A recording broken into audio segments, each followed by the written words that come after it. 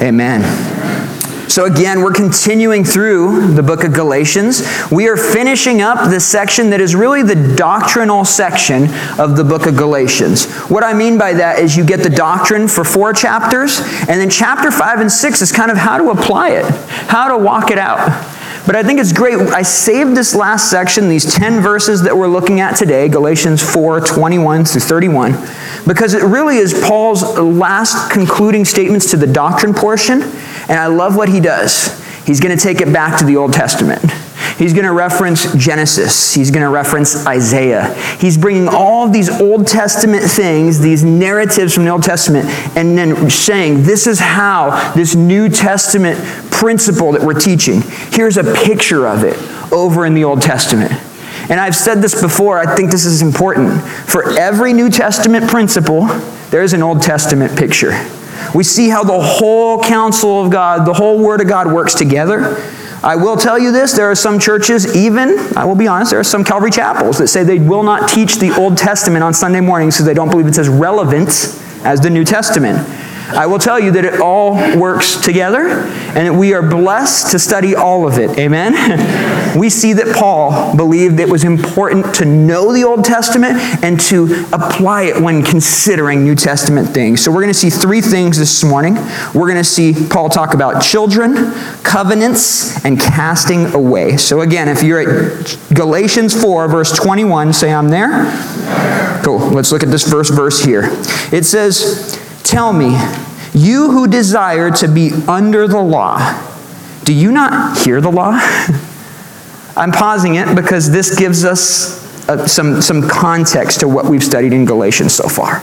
If you remember, throughout this book, the reason that the Galatians are receiving this letter is because they've embraced Judaizers who are promoting the Jewish law, the Mosaic law, and all of these practices of men from Judaism. They're saying, you Gentile Galatians, that's great that you have Jesus, that you have faith, but unless you embrace our system, not just the Word of God, but the things that are made by men, you're not really actually truly saved.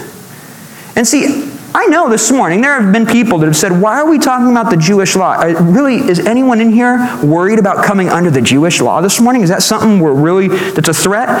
There's a threat there, slightly, sure. But you know what kind of things this is? This is like moral things. When people say, hey, you have to have this many works on this side to balance out your bad works in order to get into heaven. That's not the gospel of the Bible. Our completed work is Jesus' completed work. Amen?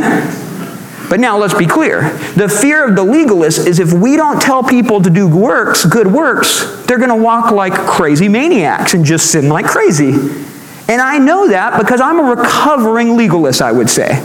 I believed when I needed to teach, the number one thing more than anything was to make everyone feel terrible and go do better things than what they did before. And can I tell you, there is absolutely, we understand there's an application to walk in the good works that have been prepared beforehand, Ephesians 2:10. Amen? But listen, there are people that are doing works today all over the place that are good moral pagans. There are people that are lost in false doctrines that are doing good works. They're out riding their bikes from door to door today. They're knocking on doors today. They're all over. You're like, who are we talking about? All of these cult groups that believe works-based righteousness is what's going to give them eternity. Let me tell you again that the law served a couple purposes according to Paul throughout Galatians. The law was there to show us the standard of God. That, man, God is holy and we are not. We know that because when we fall short, we have broken that law. And we go, man, I need a Savior. But also, that law was there like a tutor, like a disciplinarian, it said in Galatians 3:24 and 25, to basically make sure we didn't destroy ourselves. It gave us a guideline. But even then, we broke those things. Anyone that thought that they could just earn their way into heaven, Paul's saying, have you considered what the law says? The law exists to convict you as a sinner. How are you ever going to keep that? By the way, if you've ever broken the law in any form or fashion at any point, you're guilty of breaking the whole thing. It's not like, oh, well, I did good with the law today. That makes up for yesterday. No, you're a transgressor. This is why we need a Savior who can give us righteousness eternally, and that is Jesus Christ. Amen? Now again, you might say, the Jewish law is not a thing I use, but let's just pause for a minute. Are there things in your life that you measure your salvation by that are not Jesus Christ? Let me rephrase that. Is there something that you measure your righteousness by that is not the work of Jesus Christ? I know I've been guilty of this. Let me give you a real easy one. Church attendance. Is church a good thing? Absolutely. Hebrews tells us not to forsake the gathering of the brethren. Amen? This is what we should be doing this morning. I'm so stoked you guys are actually here on New Year's Eve. This is awesome. I figured you would be, but you never know. It's kind of a holiday, right? You guys are here because I hope you know, yes, the Word of God's going out. That's a blessed thing. But you're here to pour into one another, to keep each other accountable, to go ahead and pray for one another. These are good things. But do not think you're going to heaven because you showed up at church enough times. You say, oh, you know why I'm going to heaven? I serve at my church. That's a good thing that you serve at the church. God has prepared good works for you to walk in. By the way, if this is your home church, you know what you should be doing? Serving at the church. That's it. That's what you're made for. Praise the Lord. And don't think that means you have to be the pastor or something. That's just serve. Find something to do here, man. It's such a blessed thing when you get plugged in and serve the church. Amen? But don't think that your service is the thing that's getting you into heaven. Can I give you one that hits me a lot? This printed word on paper. Let me explain to you. The Word of God is what we need to be studying. We need to feed on it. Amen? What I can do, what many people can do, 1 Corinthians 8:1. Knowledge puffs up, but love edifies. I can get in a spot where because I know the Word, I believe my knowledge of the Word is the thing that's giving me access into eternity. We should all be good Bereans growing in the Word of God. Amen? Something that happens with Calvary Chapel, I've been guilty of this. I don't know if you guys ever have, but we go, we're the only real church, it seems, because we're the only ones teaching the Bible. It seems like it's not a true statement, but it seems that we're the only ones that care about teaching the Bible verse by verse in context. We're so much better than everyone else. That's a puffed up statement. Do I believe expositional teaching is the best form of teaching? Amen. You do not need my opinion this morning, all right? Amen? You need the Word of God. Yeah, that's right. Amen that loud. So here's the deal. You need the Word of God. And these are all good things. Serving, going to church, being in the Word, knowing true doctrine. This is what we need. Amen. But can I tell you, if you're not trusting in Jesus fully and wholly for your righteousness, you're trusting in something that's going to fail you. Something is going to let you down at some point, and it will bring you to a point where you realize, man, this can't save me. Let me be clear. The Word of God, faith comes by hearing, and hearing by the Romans 10:17. We come to know the Lord through His Word. We should be growing in the Word. But it reveals that we are wicked and that He is good. And it's by His grace, by His love that we've even been able to enter eternity, enter this relationship, to have the robes of righteousness that are Jesus's to give. Amen? So this is why Paul says, man, I can't believe you guys have turned from that true gospel. Being saved by grace through faith. You have believed the Word of God. You've received the grace of the Lord. And you are walking in it. But these people, these Judaizers, they were called. Men that came in saying you have to follow man-made traditions, keep the law. They mixed things of God with things of men. And they said, we have this system that if you don't keep this, you're not really saved. That's happening all the time today around us. People are making systems saying if you don't keep this system, even though it's intermingled with the Word of God a bit, they say then you're not really completely saved.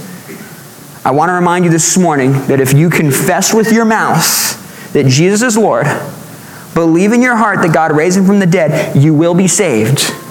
And you will receive the Holy Spirit. You want the test of how you're a believer? Is the Holy Spirit residing in you this morning? That's what Romans 8 tells us. If the Holy Spirit is in you, you can rejoice. You have heard the Word. You have believed it. Now I will call you. Walk in it. Stay in it. Don't go trusting in other things. And what Paul says here, he says, you desire to be under the law. Do you even hear it? That word desire here is thelo in the Greek. It means to love and to delight in something. You say, why in the world would someone want to love being under the law? I think we just talked about it a little bit. The reason that we like things like the law, we like something that can measure our righteousness. I mean, we live in a system, in a culture, that when I do work, I get paid for that work. When I study hard, I get a good grade, and I get this gold star on my chart, right? These are the things we've been trained to do. We start to go, if you can just give me a system that I can measure, I can now, know how good I'm doing, right? And then there's this other thing. When you start getting those things you can measure, you know what you end up doing with it? You boast in it.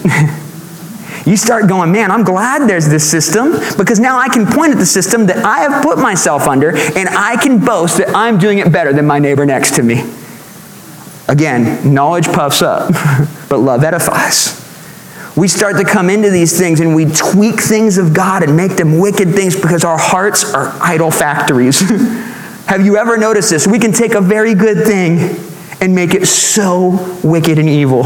And it's because the heart is deceitful above all things, desperately wicked, according to Jeremiah 17.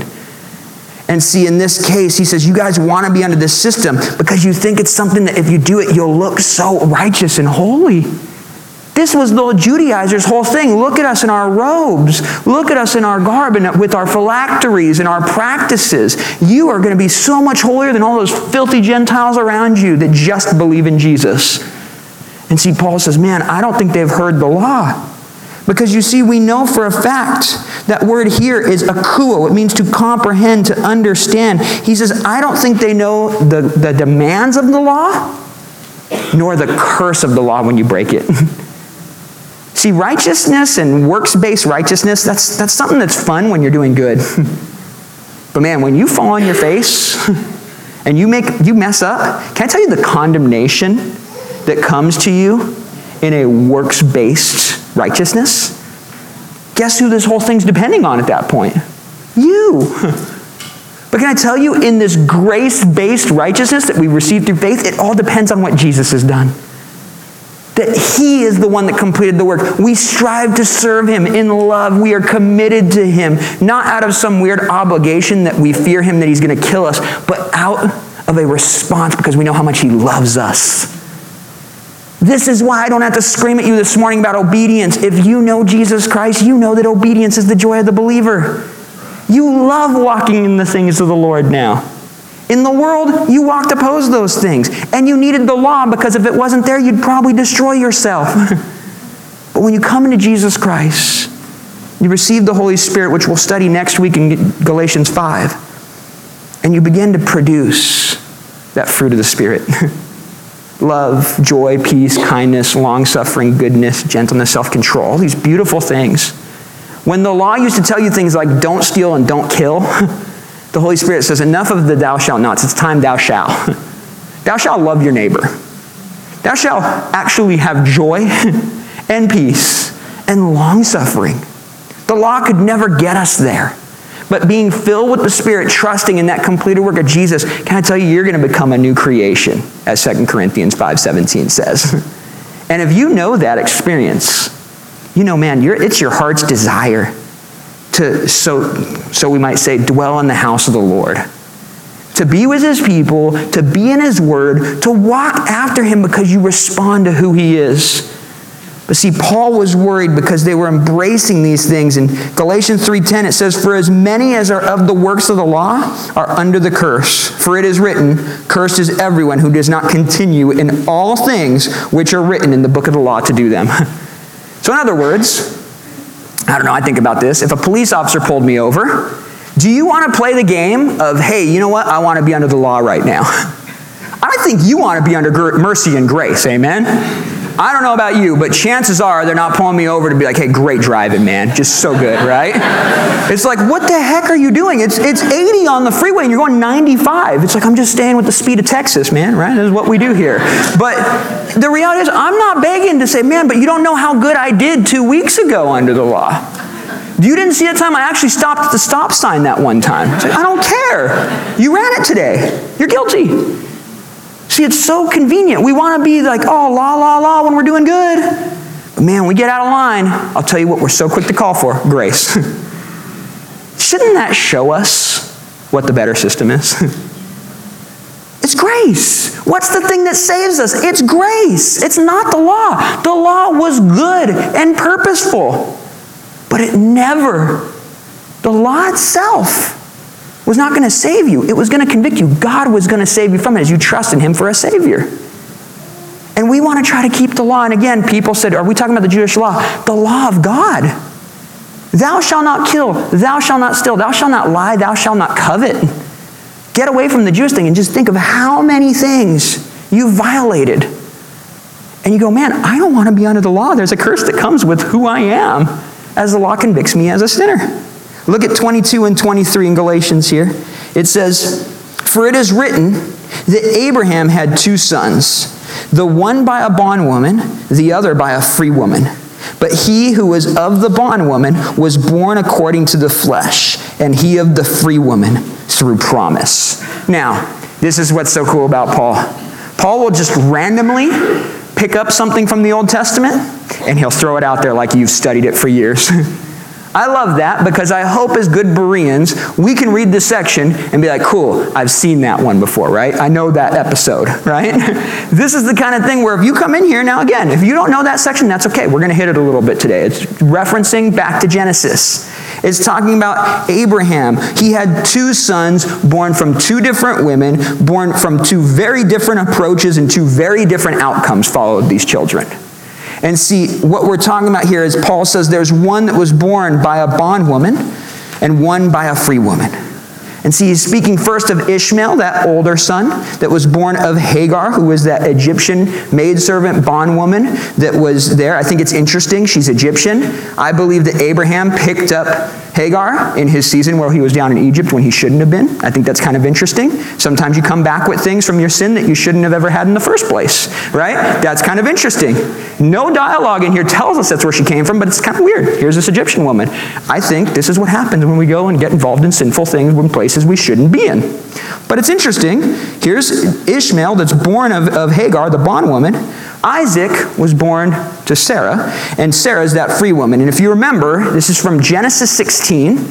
There's this section where, look at, in Genesis 12, Abraham had been given these great promises. God says, I'm going to make you a great nation. I'm going to bless you. I'm going to multiply you. It's going to be great. Genesis 15:5, I'm going to make you like, your descendants are going to be like more than the stars up in the sky. And he believed the promise of the Lord, and it was accounted to him for righteousness, right? Genesis 15:6. We always talk about that. Man, praise the Lord for Abraham's faith, and that's how he received the promises of God. But then we get into kind of the messy section after that. In Genesis 16, Sarai and Abram, they're old, they're, 100 years old, give or take, between the two of them. And you have them here, and they're like, man, this is never going to happen. This promise of God's not going to happen. You know what we need to do? We need to get involved. Do God a favor. Have you ever been there? I'm going to help God with the plan that he spoke over my life. I'm going to get involved. Does that ever produce anything good, right? It usually, now, it's funny. We're going to see in this section. The Lord's good. I've talked about this before. He still will even, somehow he's so good that he blesses after the fact when we go, Lord, that was wrong. And he goes, okay, I can somehow give back the years that the locust ate, so to speak. And see, in this section, though, Sarah's like, I have an idea. She says, why don't you take Hagar, this maidservant, and you go into her and have a child with her, and that's how we're going to fulfill the promises of God. A total work of the flesh. I do think it's interesting that Abraham was like, hey, this sounds like a great idea. Let's go ahead and roll with it. I think that's funny, right? Abraham's like quick to jump in on this one. So I don't know, maybe seek the Lord on things like this. This is kind of wild. He jumps right into it and says, this is great. Verse 23, I know, right? All the guys are like, dude, right? Just pray. He who was of the bondwoman was born according to the flesh, and he of the free woman through promise. And this is stressing the manner, the difference between the two. You see, you have Hagar, who seems like, hey, this is a good idea, right? Sarah's saying, just use Hagar. This is a complete work of the flesh. You're trying to do the promises of God through your own means, through your own works. Do you see why Paul's applying this to the Galatians? You're trying to do these things to fulfill the promises of God through yourself. How has that worked out in the past?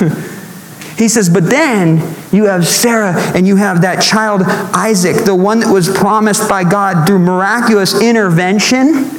Man, the Lord allowed that womb to be open to be able to give birth to the promised son. And see, it says that one was born according to the flesh to the bondwoman and one to the free woman through promise. And we say, what's the point of this? You see, in their culture, it was very important. Your family, your mother, it had a direct effect on how you were viewed, how you were considered. And see, it's interesting. John Walvoord, the commentator, he says, according to ancient law and custom, the status of a mother affected the status of her son. So that first son, we'll say the original, the first one, the older one, Ishmael, he's born, but he's born from the flesh to a slave woman. That means that his lineage, those of Ishmael and believe and act and do the things of Ishmael, as Paul's applying it, are basically entering into a lineage of bondage and slavery, just like Ishmael. He says, but those that are born, like Isaac, born to Sarah, the free woman, now we have a lineage. This child came from the promise of God and is absolutely a reflection, the poster boy of freedom because of God's miraculous provision. Amen? And see, Paul explains in Romans 9, 7 through 8, he says, nor are they all children, because they are the seed of Abraham. Speaking of the Jews, he says, but in Isaac your seed shall be called. That is, those who are the children of the flesh, these are not the children of God, but the children of the promise are counted as the seed. What Paul was saying in Romans 9 was that just because someone is born Jewish does not make them a spiritual son of Abraham. They may have a lineage, but guess who else had a lineage through Abraham? Ishmael. You got to come into faith and be a son of promise like Isaac to be a completed Jew, we might call it today. See, the idea is that's great. That is a blessed thing to be of Jewish heritage. I mean, can I be honest? If we're in the church, there's something, I don't know, it's almost, there's a little bit of jealousy almost. Like, man, that's so cool. You're of that original group we've been grafted into. But if you're just Jewish and do not believe in the promised word of God, that's not good enough. You're an Ishmael. You need to come all the way in to the promises, and by faith you become an Isaac, one that is given life by God. And see, it's interesting. I think I should stress this. Today, we still see the physical effects of Ishmael and Isaac. There is a battle that is occurring. And you might say, man, that's so radical to say that. We're going to see Paul's going to apply it that way in a little bit.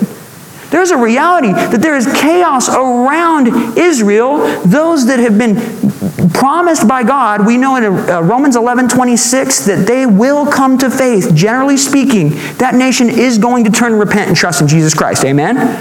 There is a spiritual darkness that surrounds that region.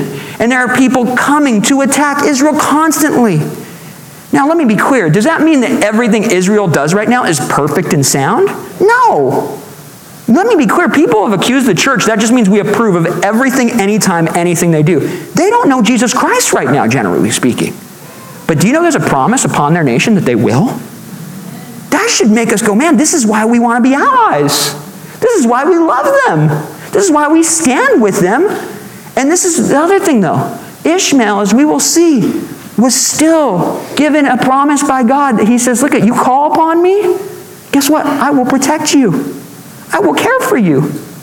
All the other nations that are not Israel, do you understand? They can come in to know the blessing of Jesus Christ and the God of Israel this morning. Amen?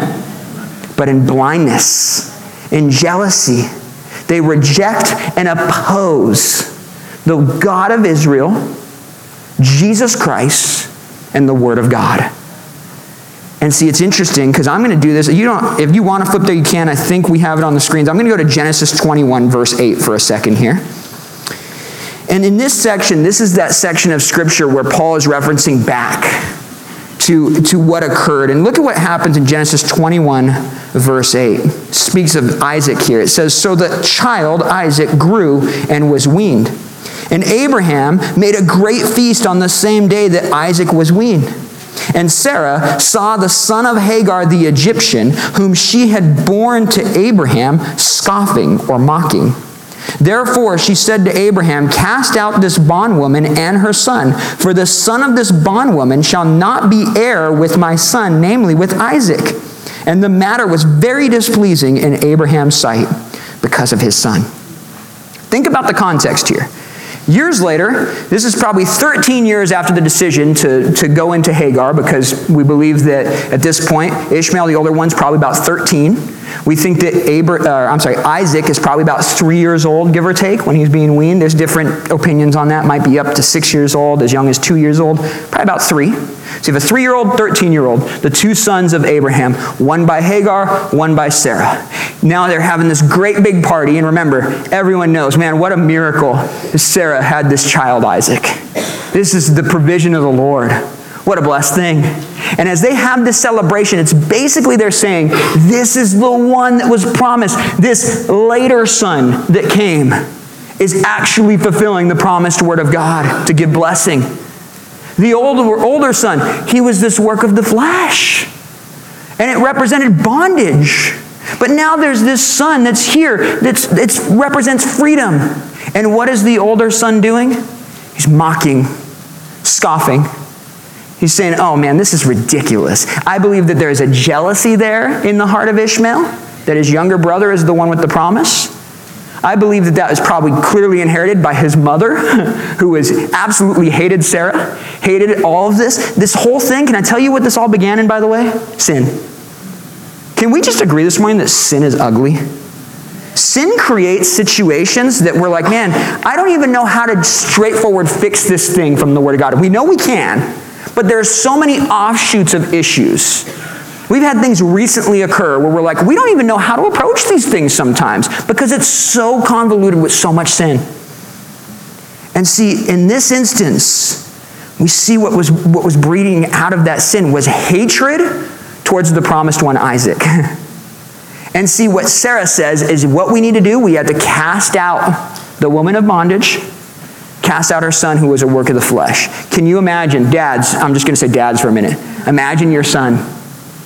You have a son with the first wife, and then your wife now says, hey, you got to cast that kid away.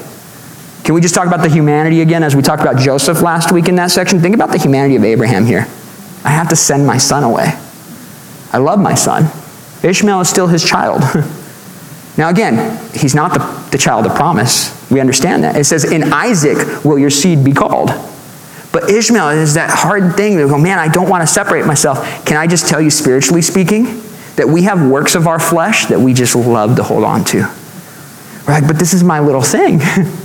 I like this. I don't know, I don't mean to just blatantly call Ishmael sin, but I'm just allegorically speaking here. You have things that you have produced in your flesh, you're like, it's too hard to give that thing up right now.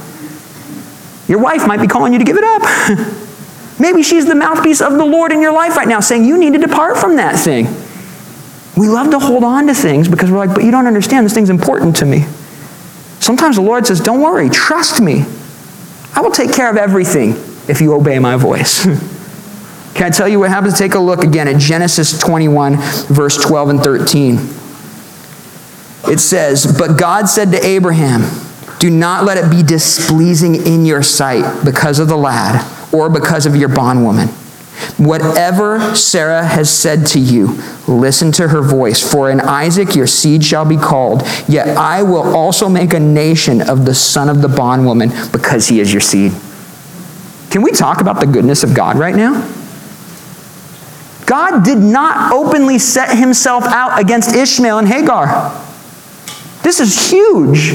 I think I have been guilty many times of kind of having a one-track mind in regards to Israel. Let me be clear. Israel are the chosen promised people of the Word of God. Amen?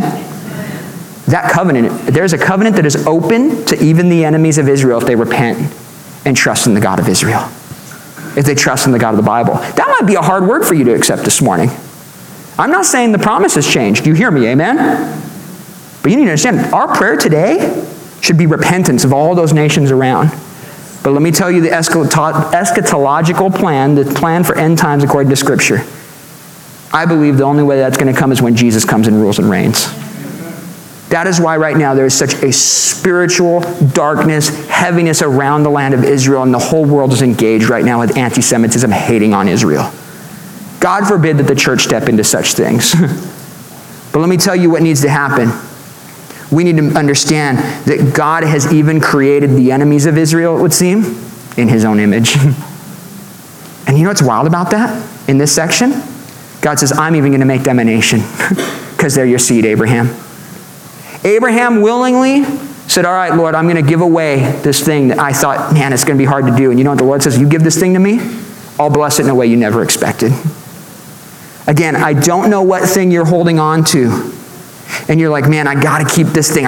This is my thing. The Lord says, surrender that to me. Surrender it to me right now. You're like, but no, I need to keep it. I need to try to keep my Ishmael and my Isaac functioning and living together. Man, that can't happen. You got to cast something away. And let me apply this in the way Paul's going to apply it. We're talking about trying to have righteousness through works while trying to say you're saved by grace. What are you going to cast away this morning? Don't cast away the grace. But you try to intermingle the two things, one's going to mock the other. One's going to despise the other. Get away from just the global national view of Israel now. You hear what I'm saying? Paul is taking a true historical account that has its own things, its own true events that happen, and he's applying it to grace versus that doctrine of works. And he's saying, you've got to cast one of them away. It can't function together. And I just want to remind you this morning, the blessedness of God to say, man, I'm going to even take care of people that seem to be absolute enemies of my people because I desire they'd come to know me. I don't know who you're praying for this morning. You might be praying for people and you're like, man, they hate God so much, I just don't know if they'll ever come to know him. I tell you that Ezekiel 18:32, it says, God says, I have no pleasure in the death of one who dies. I desire that all would come to me, turn and live. God desires that all men would not perish, but that they would come to repentance, according to 2 Peter 3:9. Now, that is not a message of universalism. And those that oppose God and his people, can I tell you, there is going to be a judgment that comes upon them. But man, God's heart is that they would come to know him, that they would surrender to him, just as you and I have. Remember how wicked we used to be prior to the Lord. Is it not a miracle that we are here today? Someone was praying for us when we were absolute opposed to who Jesus Christ is.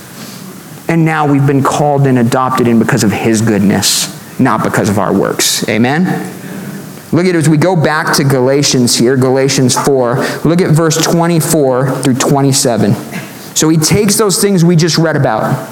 And he says in verse 24, he says, these things are symbolic. He says, for these are the two covenants. The one from Mount Sinai, which gives birth to bondage, which is Hagar. For this Hagar is Mount Sinai in Arabia, and corresponds to Jerusalem, which now is and is in bondage with her children. But the Jerusalem above is free, which is the mother of us all. For it is written, and he quotes Isaiah 54:1, rejoice, O barren, you who do not bear. Break forth and shout, you who are not in labor. For the desolate has many more children than she who has a husband. See, it's interesting in verse 24 here. Paul was just referencing Genesis 21, 8 through 21 that we just read through, we just looked at. And he says, these things are symbolic. Now, he's not talking about Genesis. Genesis is a true historical thing. The word that's being used here in the Greek for symbolic is allegoreo. It's where we draw the word allegory.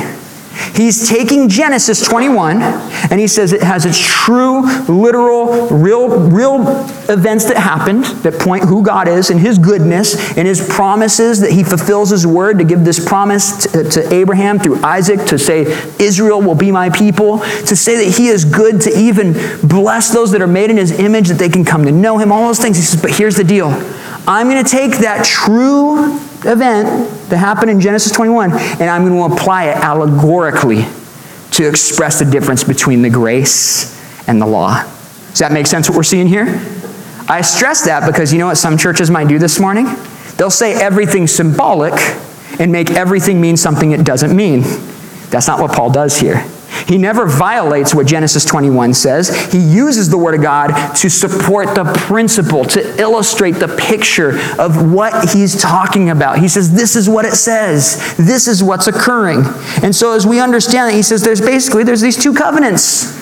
One covenant of law, of righteousness by keeping the law, another one of grace. And he says, this is the difference between what I have brought to you in the true gospel of Jesus Christ versus that false gospel that these Judaizers, these false brethren have brought you. They have brought you a message of bondage. I have brought you a message of freedom. And it's all because of what Jesus has done versus what you have done. And see, he said in Galatians 1:6-7, Paul said, I marvel that you're turning away so soon from him who called you in the grace of Christ to a different gospel, which is not another. That means the gospel that these men have brought to you and said, if you don't keep these things, oh man, you're in trouble. You're not actually saved. And they're talking about the Jewish law and man-made traditions based upon the Jewish law. And see, at this point, he says, no, that's not good news because you can't keep the law. That's just going to bring you back into bondage. And that's why in 24 and 25, he says, there's the one that's from Mount Sinai, which gives birth to bondage, which is Hagar. And he says, this Hagar is Mount Sinai in Arabia. Again, we're like, what are we talking about? In Exodus 19 through 20, you remember the law came at Mount Sinai. In Arabia there, it was given, the law, the Mosaic law, and it was from God. It was a good thing. Amen? The law was a good thing. We can agree with that. But see, when men take the law and believe that I can be saved through the law, that is the wrong application.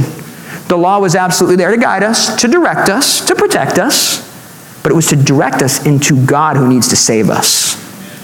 And see, he says there's this law that came, that's one of them. That's the first covenant. And he says that's like Hagar, because it's a thing of bondage.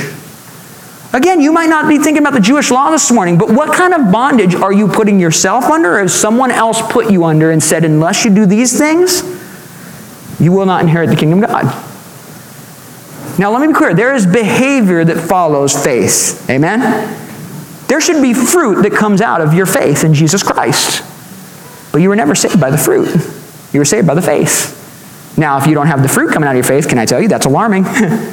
Hit the pause button, consider, do I actually have a relationship with Jesus Christ? If you didn't change, you don't look like a new creation, sorry to break it to you, you're probably not a new creation. That's a hard word, but you need to hear it because you need to repent and trust in Jesus Christ. And when you do, it's so beautiful because when you live according to the Spirit, man, you're going to fulfill the things of the law.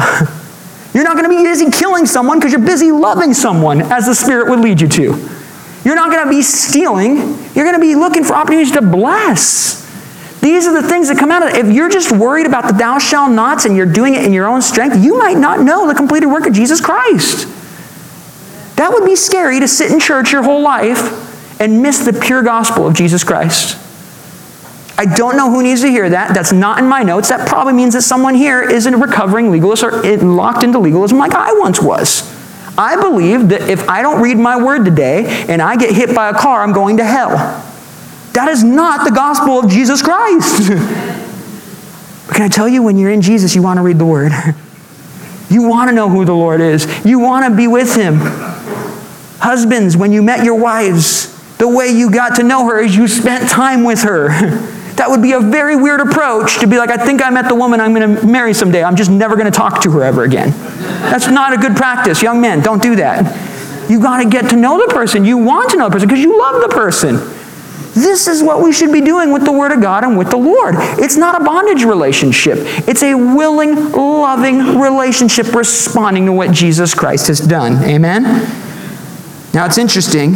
He says that original covenant, that one given at Mount Sinai, it corresponds to Jerusalem, which is now, speaking of the time of Paul, and he says, and it's in bondage with her children. Let me tell you what Paul's saying here.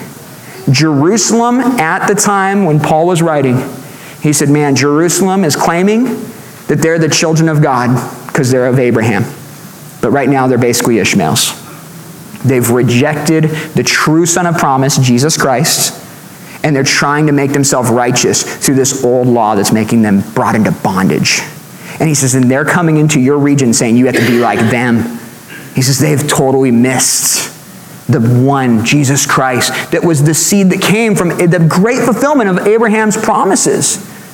That one would come and that Abraham would become a blessing to all people. It's because Jesus Christ came from Abraham. Amen?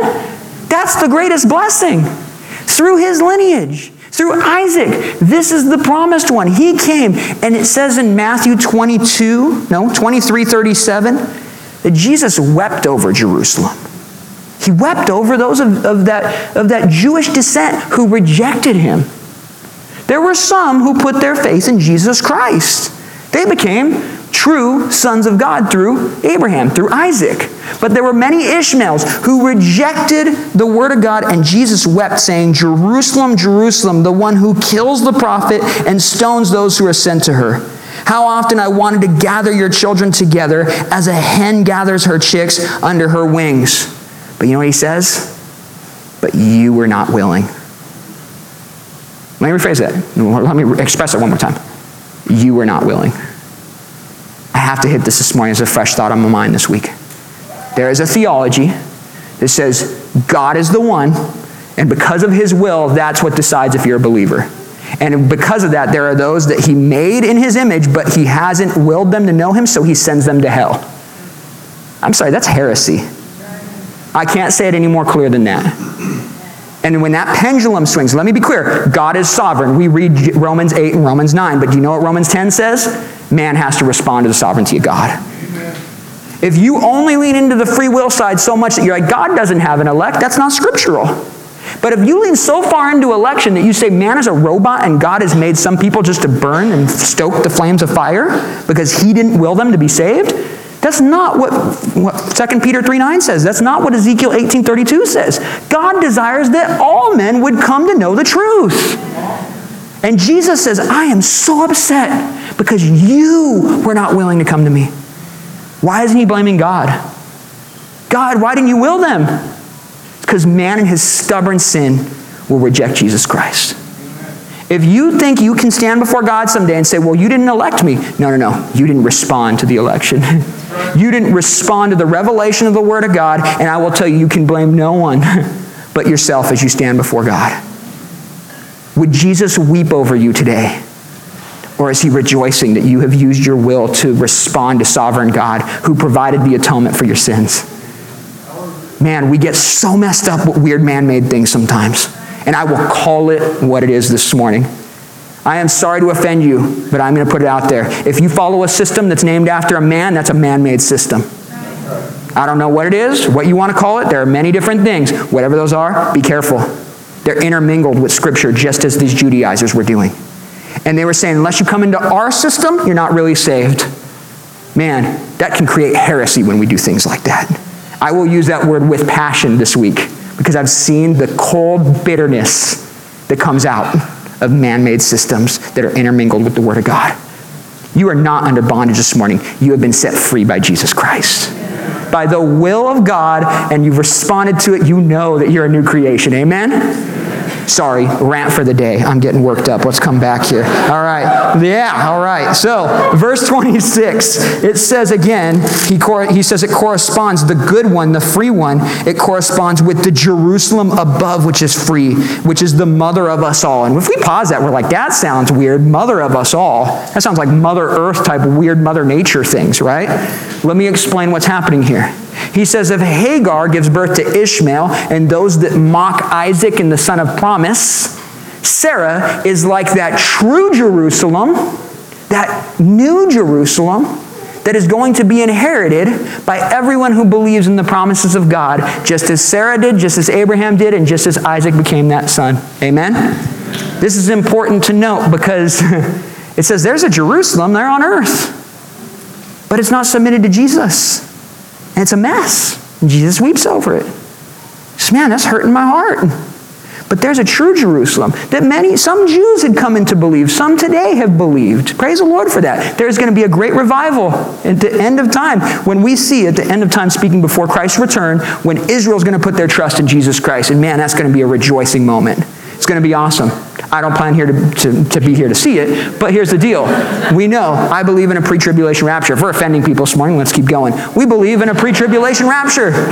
I don't believe that the Lord slays the righteous with the wicked, as he says in Genesis 18:25, as he spared Noah from the flood, as he raptured up Enoch, who walked with God and suddenly was not, and Hebrews 11:5 says he never tasted death. There is a rapture picture in the Old Testament and a rapture principle in the New Testament. Where do you place it?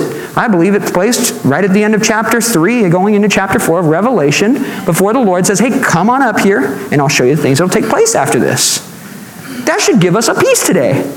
But we should be praying for our brethren in Israel who are going to come to faith in Jesus Christ someday. Amen. That's why we stand with them. But now we should be praying for everybody in this lost, dark world. Because, man, we want people to leave the bondage of sin and shame and unbelief and respond to Jesus Christ and come in that he would rejoice rather than weep over them.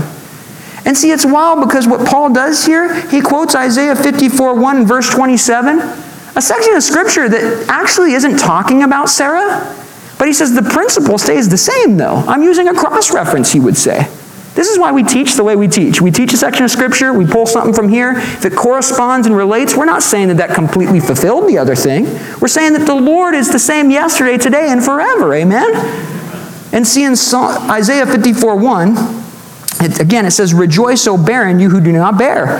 That would be like Sarah was. She was barren. Seemed that she would never have a child. He says, no, rejoice. Break forth and shout, you who are not in labor. For the desolate has many more children than she who has a husband. He says, man, Hagar over here, the work of the flesh with Ishmael. There was a nation that was blessed. Okay, good. Thank you, Jesus. Thank you, Lord, for blessing this people. They're made in your creation. You've allowed them to prosper and live. But yet Israel, man, do you know that we've been grafted into the promises that were given to Israel? We have not replaced Israel. We've been grafted in. We're just getting everything this morning, I guess. We're talking about replacement theology now. We didn't replace Israel, okay?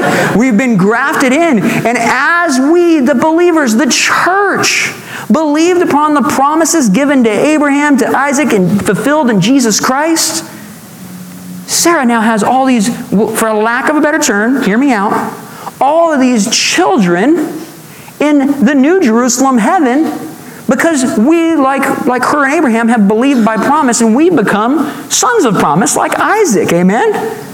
Because we believed in the Word of God and the completed work of Jesus Christ.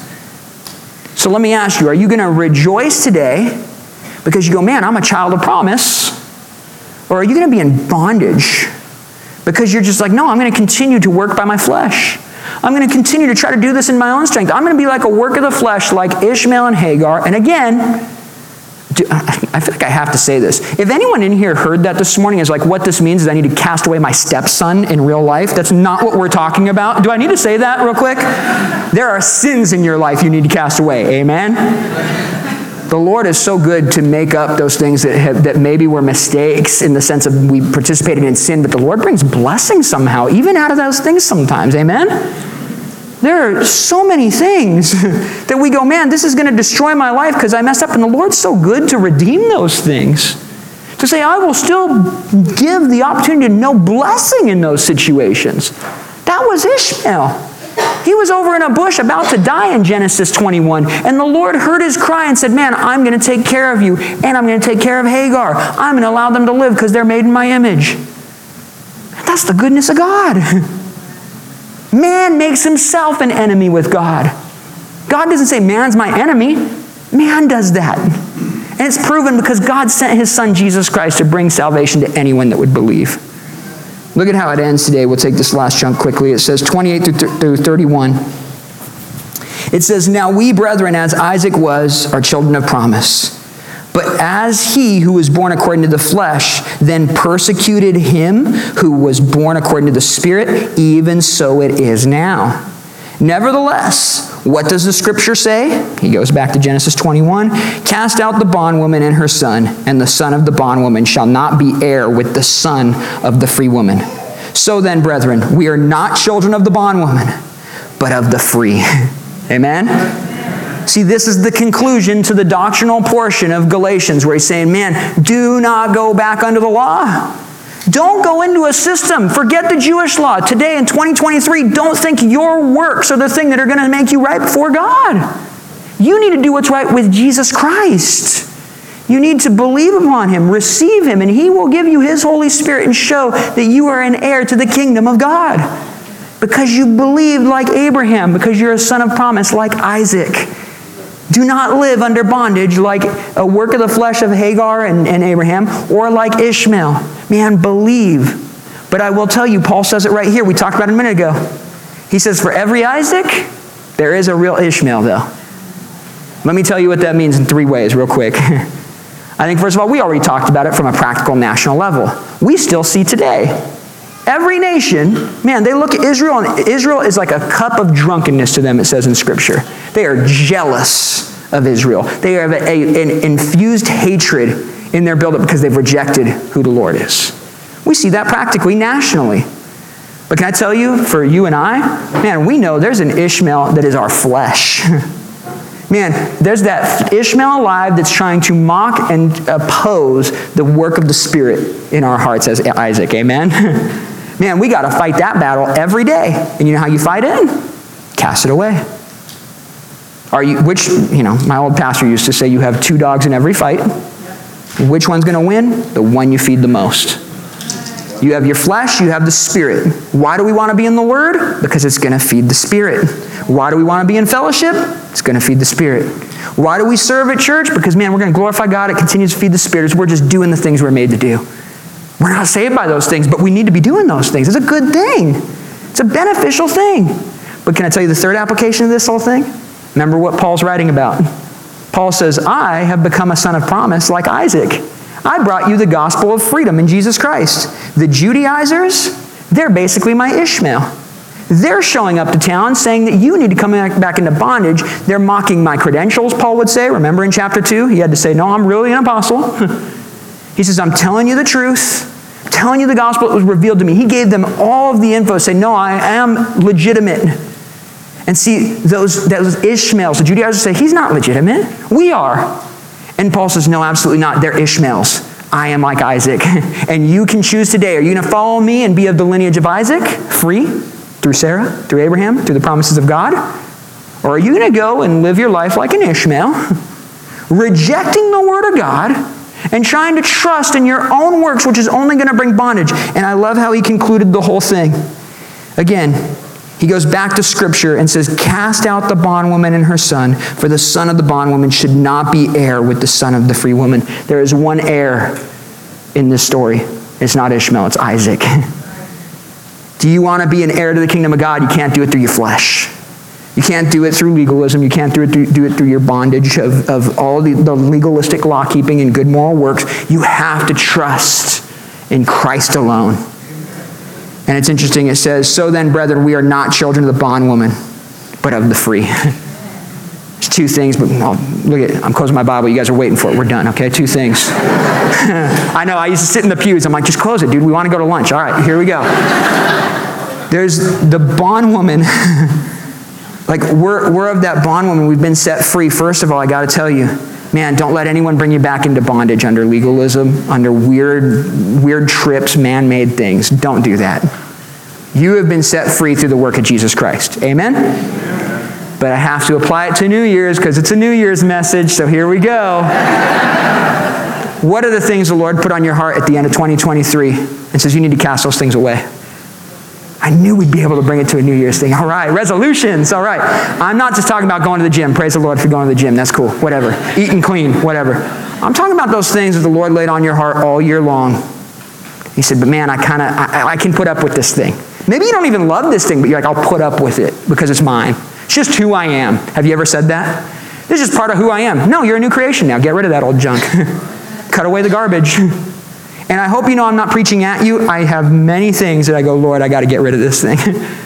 When I slip back into that thing, when I start thinking certain ways, when I start coming back to the bondage of legalism, no, that's not what Christ has called us to.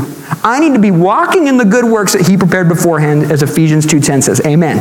I need to glorify God with the good works that I do so that the world may see it and in return glorify God. Matthew 5:16. But I will tell you, if there are things in your life that are just absolutely contradictory to the Word of God, you need to cast those things away. Maybe it's a season of reprioritizing. Have you said, hey, it's okay that God is secondary to everything else? No, cast that away. Have you said, no, I need to do this thing and not that thing? Look, commit it to the Lord. Can I tell you, you can't do it in your own strength. Not by might, not by power, but by my Spirit, says the Lord. Zechariah 4:6. This year and every day, say, Lord, let me take inventory of the things that shouldn't be here today. The things that I'm trusting in that I shouldn't be trusting in. The things that I proudly boast in as my righteousness, if they're not Jesus, get them out of here. Put them in submission to who the Lord is. Good things can become God things, and that is very problematic. It's okay to have good things in your life, but make sure it's all surrendered and submitted to Jesus Christ. Amen? Why don't you guys stand with me and we'll pray.